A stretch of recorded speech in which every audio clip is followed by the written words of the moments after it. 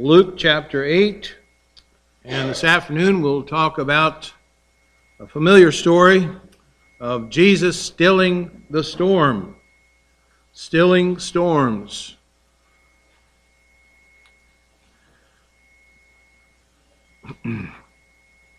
We know that we have God the Father, God the Son, God the Holy Spirit, and God the Son is Jesus Christ. And He came to this earth to be born as a babe and to grow up as to be a man. But what kind of person was He? What kind of person was God or was Jesus when He was here on this earth? Well, He was a man who was invited to weddings. He may have not always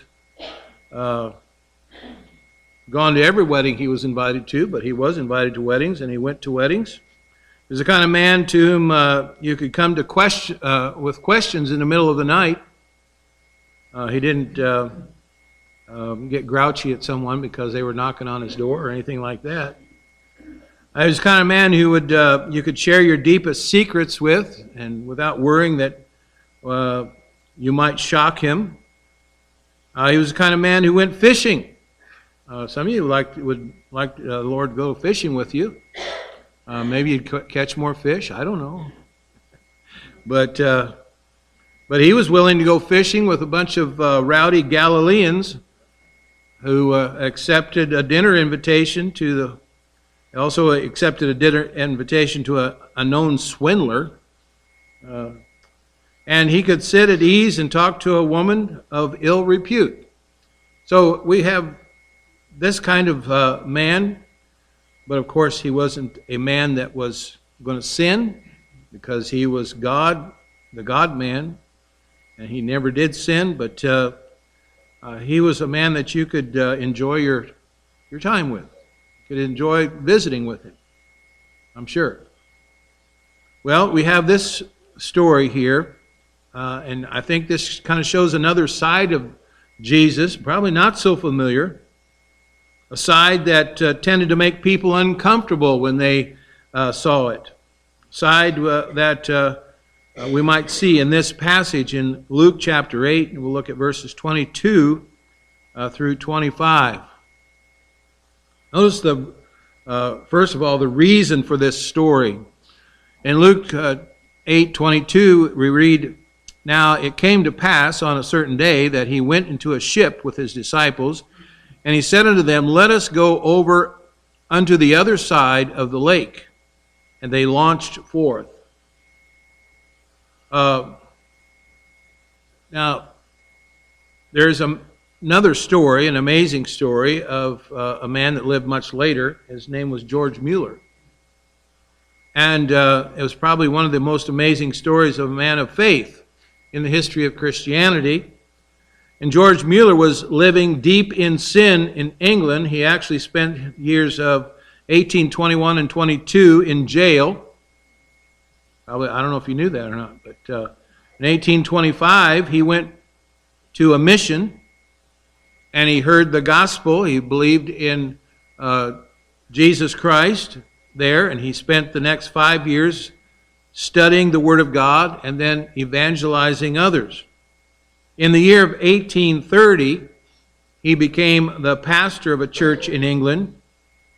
He had a special heart for children, especially children who were poor. And the time that he had this burden, he really had no money. He had no house. He had no co-workers.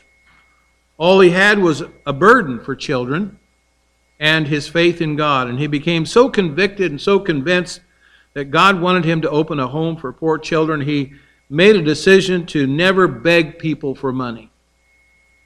Instead, he took his request to God, and by 1875, he had cared for 10,024 orphans.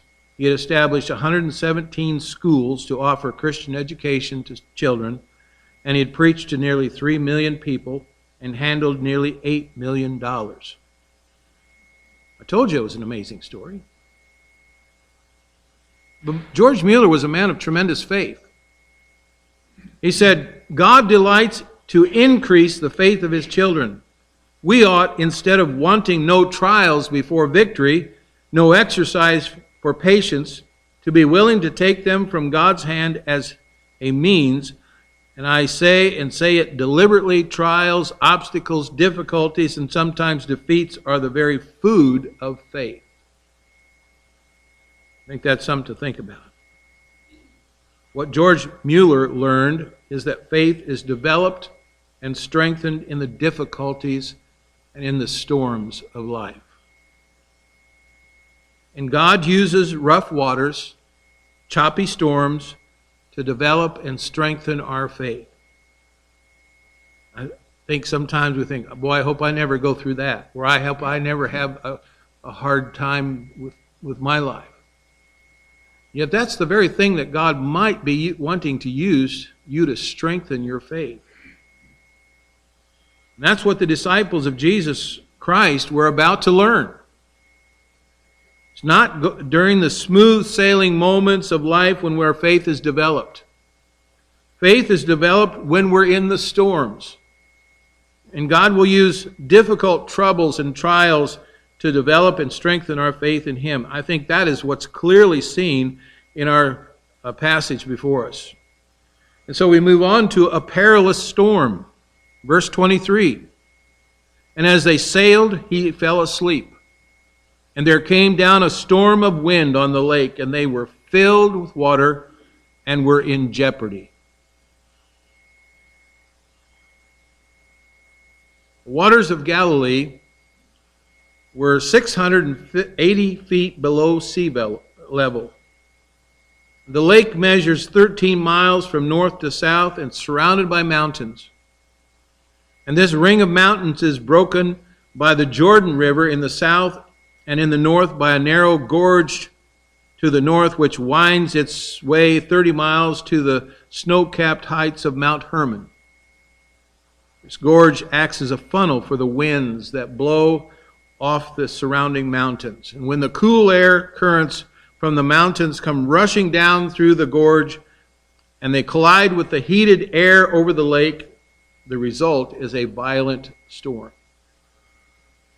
And Luke calls this a storm of wind. A storm of wind. And the boat was not designed for this kind of a storm. This was really not a seagoing vessel. It was a freshwater fishing boat that was designed for fishing upon the lake. And when it began to take on water, the disciples became fearful. And most of them probably did not know how to swim.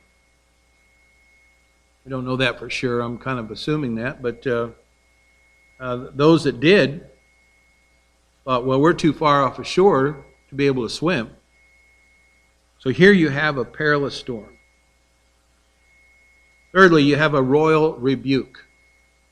Verse 24. And they came to him and awoke him, saying, Master, Master, we perish. Then he arose and rebuked the wind and the raging of the water, and they ceased, and there was a calm.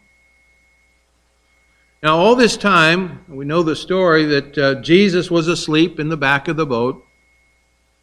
He wasn't faking it. He wasn't saying, oh, God, teach these guys a lesson. No, he was a man, and he got tired. But he was asleep. He was really exhausted, and he had been sleeping throughout the entire storm. I told somebody this morning, I didn't hear it rain last night. And she said, well, you're a man. As if some of you ladies would be awake, you know. Anyway. The disciples should have taken their cue from Jesus. He is sleeping. He's relaxed in the situation. He's not pacing back and forth on the deck. He's not biting his nails. He's completely relaxed.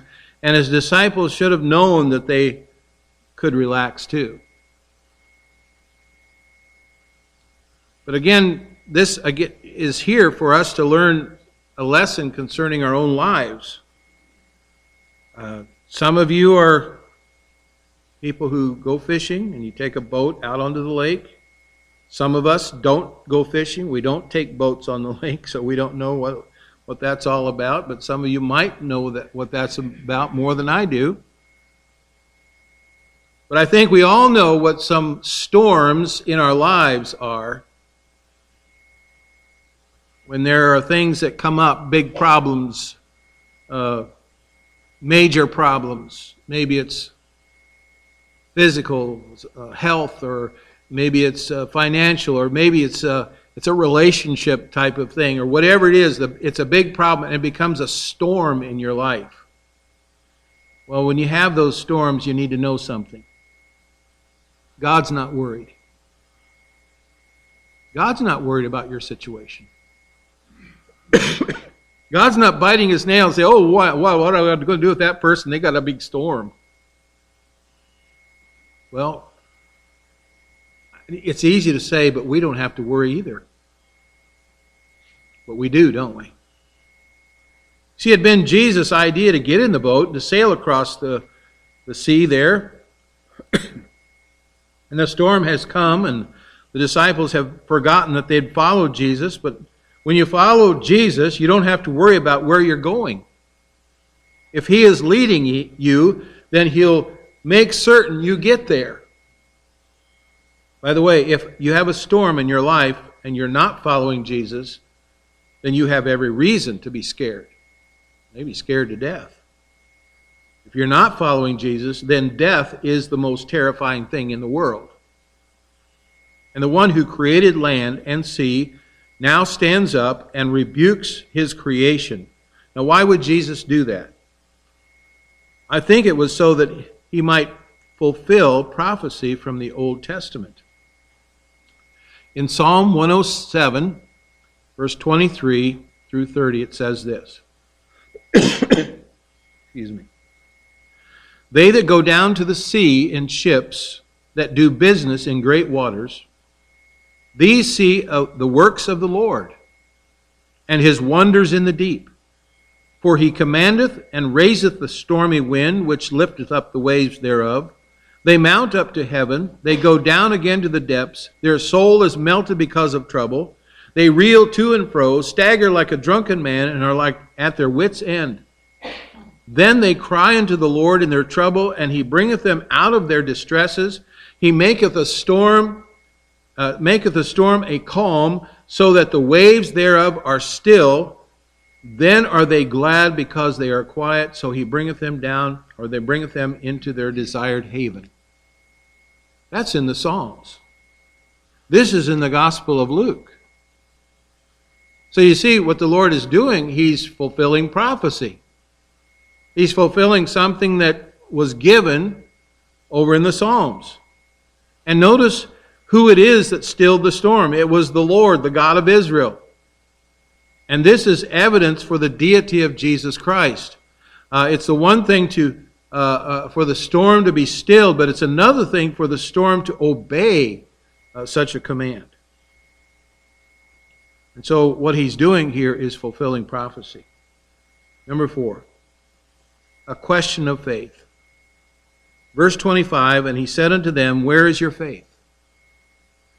And they, being afraid, wondered, saying one to another, what manner of man is this? For he commandeth even the winds and the water, and they obey him. Now, this is not a mere rhetorical question when he asks them, where is your faith? Jesus was pointing out that there was no need to be afraid. Once you believe in the love and the power of God, then you can weather any storm. These disciples had seen an abundance of miracles already. They had seen the power of God. They had seen the love and the compassion of God, and yet they lacked faith. So before we judge the disciples, maybe we should examine our own lives. After all, have we not seen the power of God and the love of God? Isn't it amazing how we can see that power and that love, but then a storm comes and we forget about all that, and we begin to worry and we begin to fret and we begin to say, oh, what are we going to do? Again, notice the reaction of the disciples. They're fearful and they're amazed. I have no doubt, but they had been fearful in the midst of the storm, but Luke does not tell us that. He tells us they were fearful now. The disciples had a sudden attack of xenophobia. Get the name right. You know what that is, don't you? This is your vocabulary lesson this afternoon, okay? It's spelled Xenophobia. It's the fear of the unknown. People have a lot of phobias. Well, this is the fear of the unknown. They realize that Jesus is not a normal human being. He's different from the disciples. He is other than the rest of mankind. He's holy. He's set apart and different from the rest of His creation. Man's reaction to holiness and otherness of God is always fear. When we don't know something, we get afraid. You remember the reaction of Isaiah when he had his vision in Isaiah chapter 6? It's a familiar passage. Isaiah chapter 6, where it says there, in the year that King Uzziah died, I saw also the Lord sitting upon a throne, high and lifted up. His train filled the temple, and above it stood the seraphims. Each one had 6 wings. With twain he covered his face, and with twain he covered his feet, and with twain he did fly. And one cried unto another and said, Holy, holy, holy is the Lord of hosts. The whole earth is full of His glory.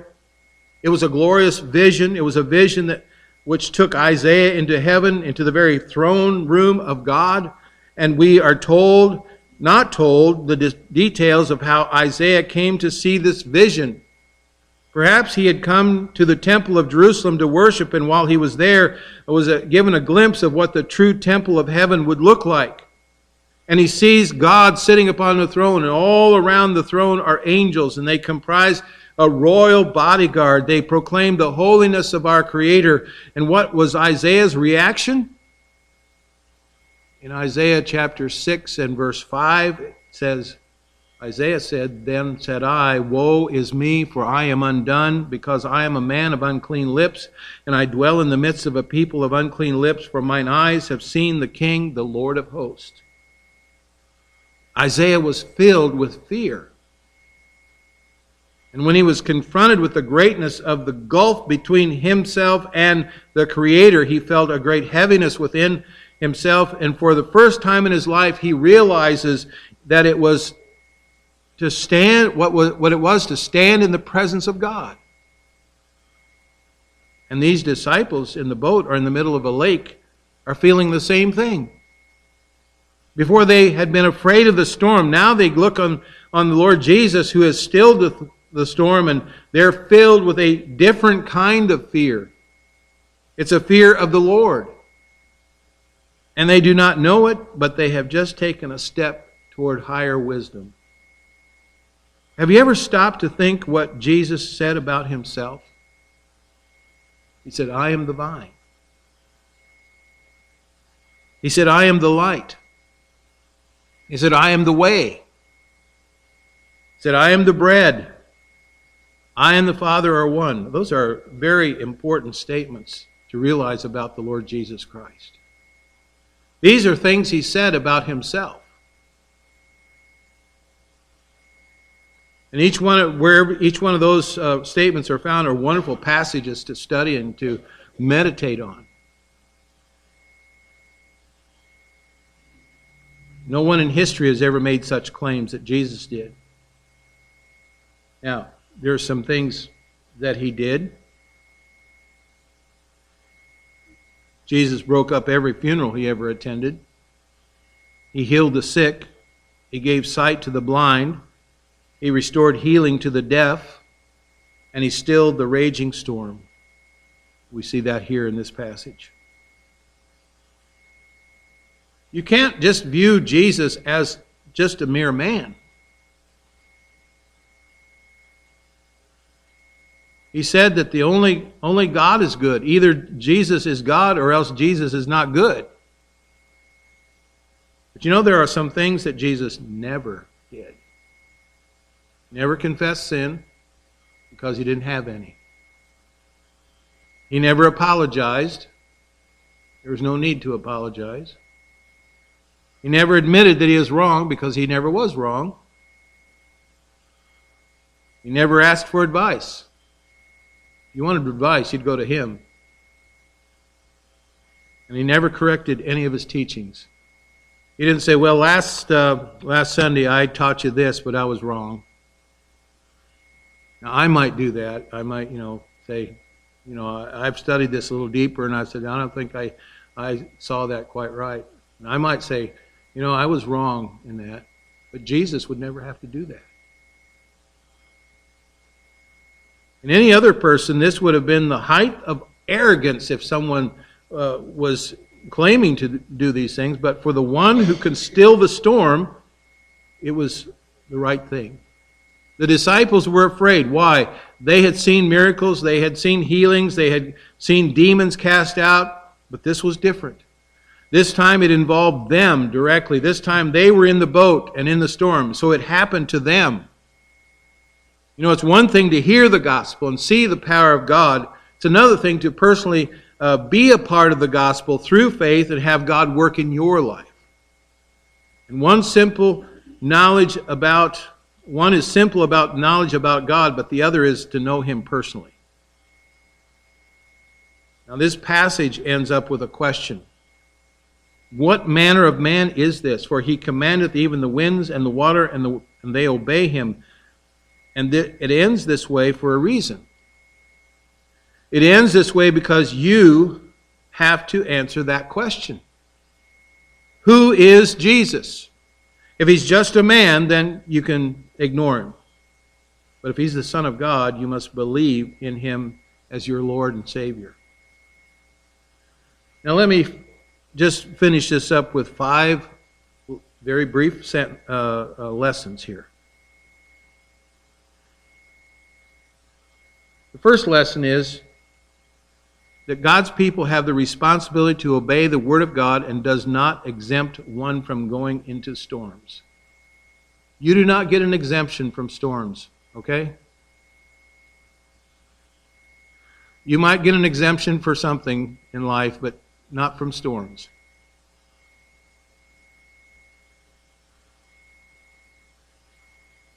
When we specifically are obeying God's word, we may find ourselves right in the middle of a storm, and when we do, we have nothing to fear, for our God is there with us. In fact, the Apostle Peter would later write that when we find ourselves in some strange storm or fiery trial, we can rejoice. Read that in 1 Peter chapter 4, I believe. We know the blessing by God and know God's will, that He cares for us. Obedience does not exempt us from troubles and trials. Secondly, another lesson here, a dangerous storm. God's people who obey God's word may find themselves in the middle of a dangerous storm. That's what we see there in verse 23. It's a storm of wind, so much that their boat was filled with water. Being faithful to God may lead us into the middle of a storm. Perhaps that's where you are today. Perhaps you're facing a fiery storm of financial pressure. Perhaps you're facing a major lion of some health problem that looks like it's going to devour you. Perhaps you feel like you're in this storm all by yourself. But know this, you're not in the storm by chance, and you're not there alone. Stay steady and faithful, and the Lord will see you through it. He might not eliminate it, but He'll see you through it. And then thirdly, drawing near the Lord. God's people should draw near to Jesus Christ when in the storms. That's what verse 24 is telling us. And they came to Him and awoke Him, saying, Master, Master, we perish. Some people who find themselves in the storm, they get to running around talking to everybody but the Lord. When you're in a storm, you don't need to just tell everybody else about it. You need to tell God about it. And there is a place, there's a time to seek some counsel. You can get counsel from other places, but go to the Lord. There's a place for careful thought, but nothing will replace getting close to the Lord. A fourth lesson, God's people should not doubt Jesus Christ when in the storms. In verse 24, he arose and rebuked the wind and the raging of the waters, and they ceased, and there was a calm. Now the word in that previous to that, where it says, Master, we perish, that suggests that they thought they were going to be utterly destroyed, and Jesus was not going to do anything about it. Well, that's not good faith. That's crazy faith. When we find ourselves in the storms of life and we begin to think in ways that totally, completely ridiculous, we can get so caught up with our problems and begin to question whether or not Jesus Christ really cares. God doesn't care for me. Well, you better read your Bible. Casting all your care upon Him, for He cares for you. Amen. The disciples' lack of faith was not in the fact that they went to the Lord, it was in the fact that they doubted that He would help them. And a fifth lesson in demonstrating faith, God's people should develop and demonstrate faith in Christ when in the storms. And that's what we find here in verse 25. Where is your faith? They, being afraid, wondered, saying one to another, What manner of man is this? For he commandeth even the winds and the water, and they obey him. 5 lessons, I believe, that we can take from this very short, simple story. And it's here for a reason, so that we can learn how we are to respond to the storms of life. Let's pray.